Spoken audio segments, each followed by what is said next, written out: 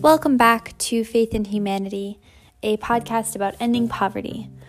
My name is Nevada, and today I will be talking about making a dent, 30 ways to improve the world poverty situation. So I'm just going to jump right into it. The big three. So the Borgen Project talks about three main things when it comes to steps that the average person can do to really making a difference in terms of world poverty. And so the big three are 1, emailing Congress, 2, calling Congress, and 3, donating.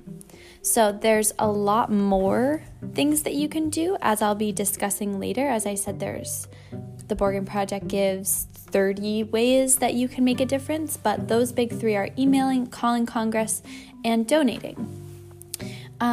So to start off, calling Congress or writing to Congress, writing a letter. So congressional leaders often support poverty reduction legislation when as few as 7 to 10 people in their district contact them in support of it.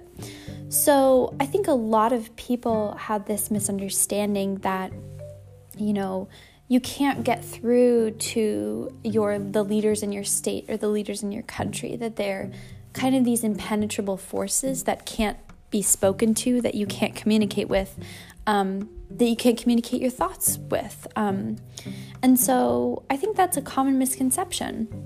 But calling your congressional leaders in your state is so simple. You can find their phone numbers online, just Google it, and you can also visit the Borgen Project's website.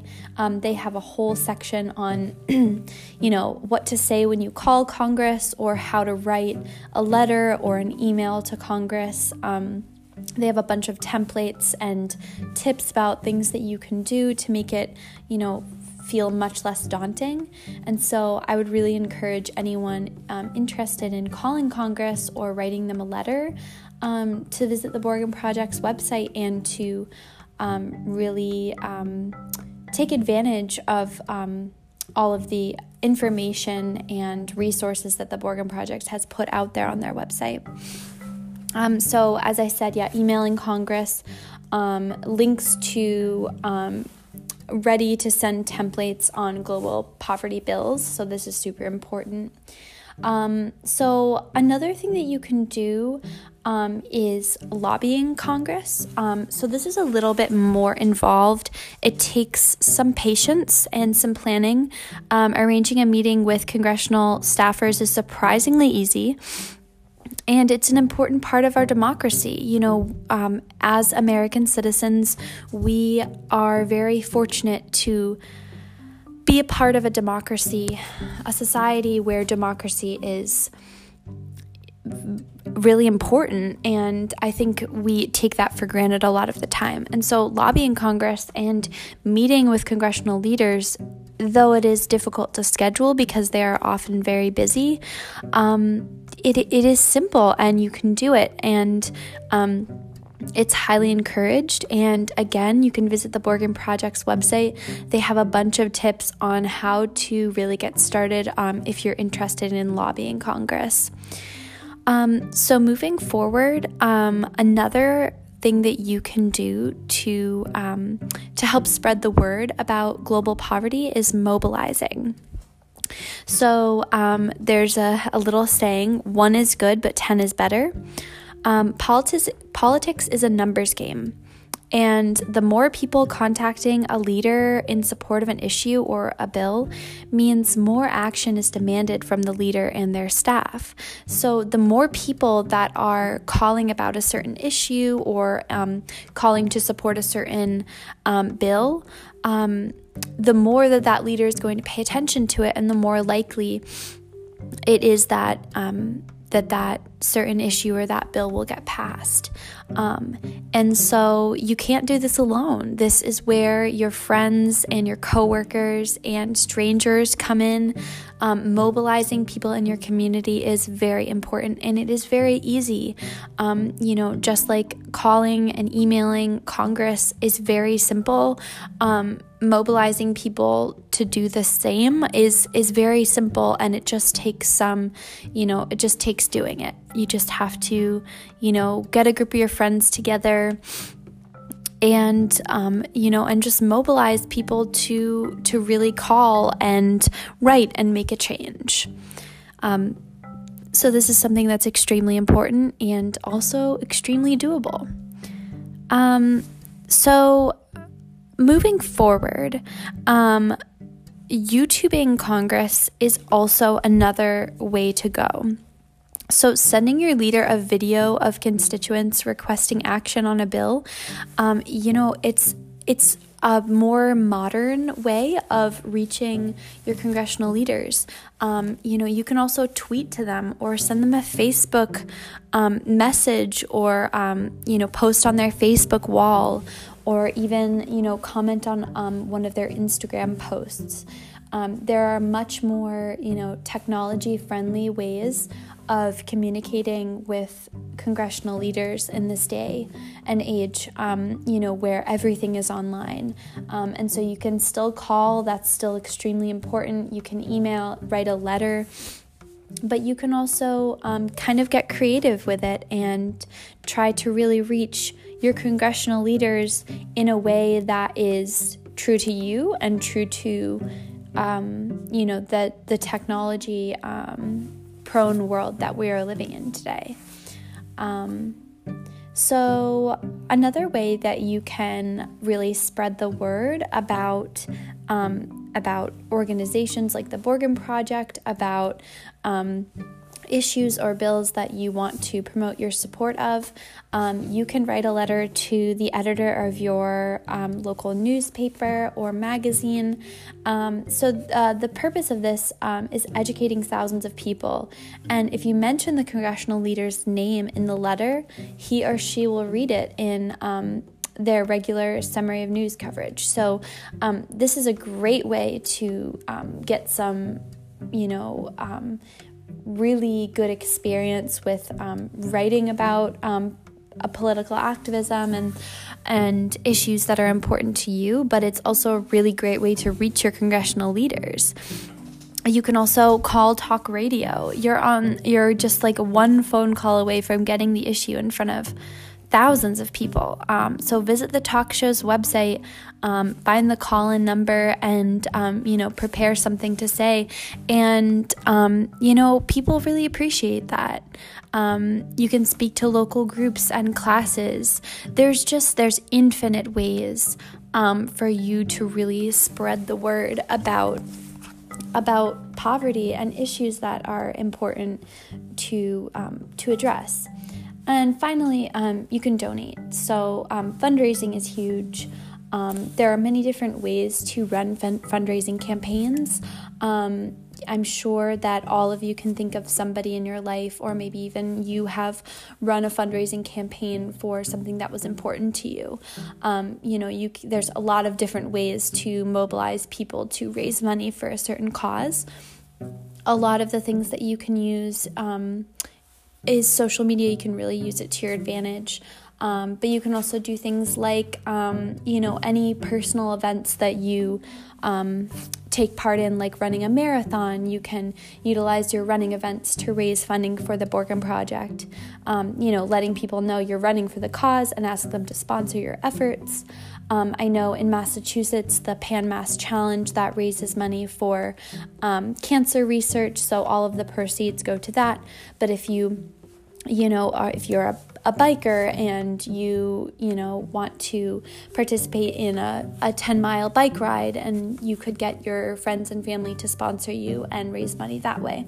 Organizing a garage sale or donating your birthday, wedding, or graduation gifts, like asking your family to donate to the cause, the Borgen Project, instead of getting your presents, or adding to the Borgen Project to your gift registry.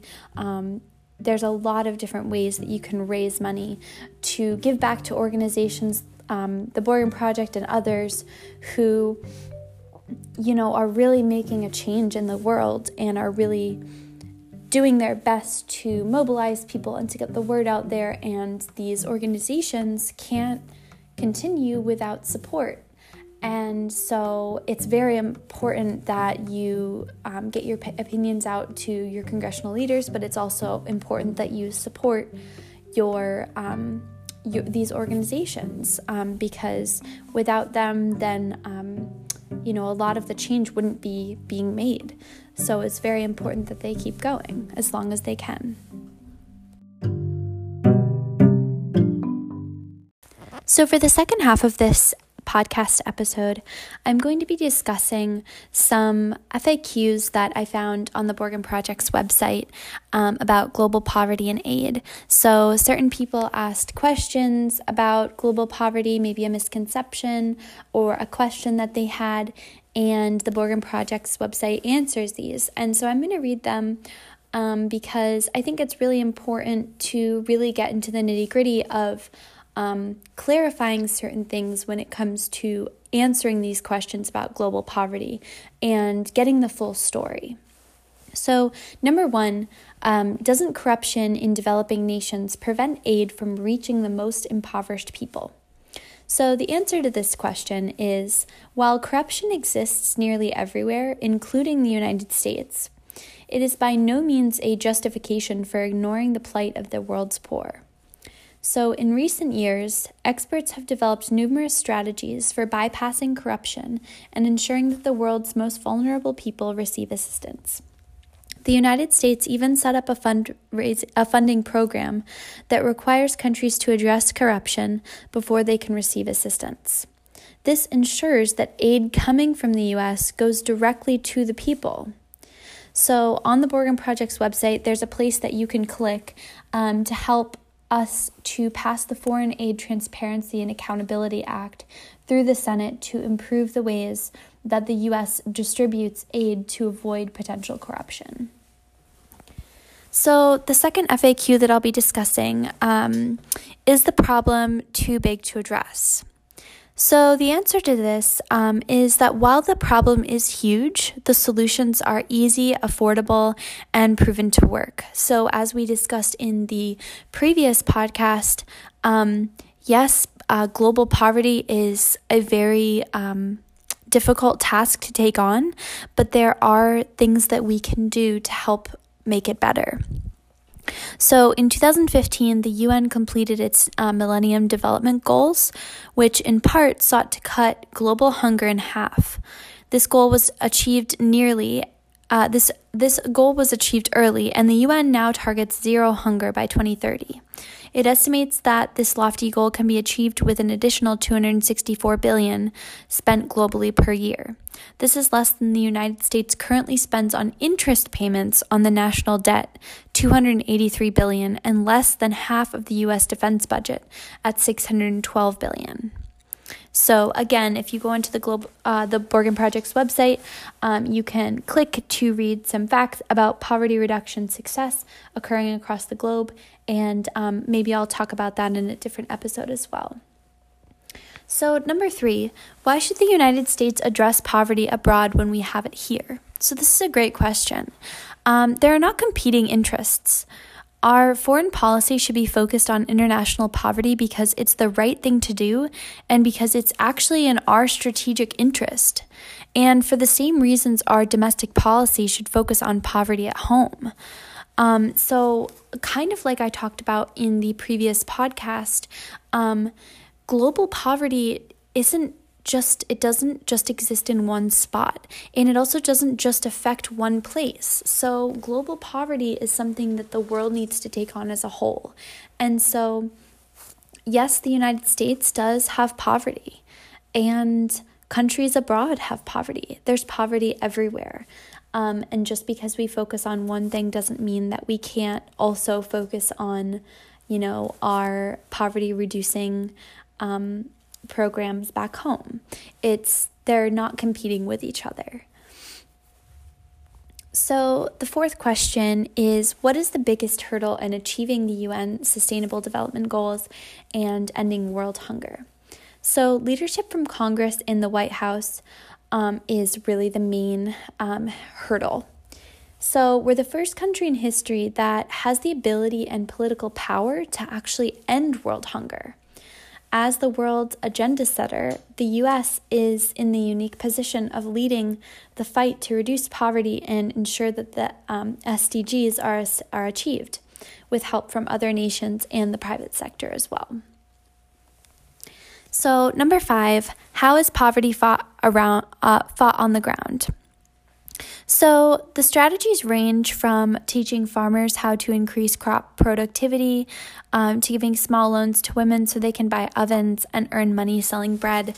A few of the other strategies that we discussed in the last podcast were teaching farmers how to garden, creating small medical clinics, increasing the amount of education by building small schools and giving more resources to students. So things like that. There's a lot of different ways that you can reduce poverty on the ground that are really very simple and just take a little bit of effort, and it really goes a long way. So number 6, why do CEOs and the business community want the U.S. to end global poverty? So the world's poor are now viewed as the largest untapped market on earth. As people transition from barely surviving into being consumers of goods and products, U.S. companies gain new populations to which they can market their products. So they basically see the world's poor as other markets. Many corporations have already benefited substantially from the poverty reduction that has occurred in India, China, and other parts of the world, and they realize that their future earnings are tied to whether or not U.S. leadership is working to reduce global poverty. And finally, why do defense experts view global poverty as a threat to the United States? So this is a really good question. Poverty creates desperate people and unstable conditions. That's pretty straightforward, I think. As the national security strategy of the U.S. says, a world where some live in comfort and plenty while half of the human race lives on less than $2 a day is neither just nor stable. So we really can't sustain a world where there are some that have so much and others that have too little. That's not sustainable, and we need to be doing whatever we can as one of the more powerful nations in the world. We need to be pooling our efforts with other powerful nations and wealthy nations that can make a change to really, put our heads together and make a change when it comes to ending global poverty.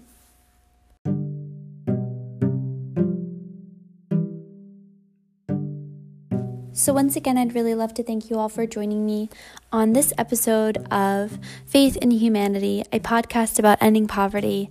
It's really important that we all really get the word out there about global poverty and do whatever we can to do fundraising and raise awareness about global poverty, because it is something that is in our control, that we can help with. And so I just really want to thank everyone for joining me on this episode, and I hope you'll join me again next week for another episode of Faith in Humanity, a podcast about ending poverty. Thank you.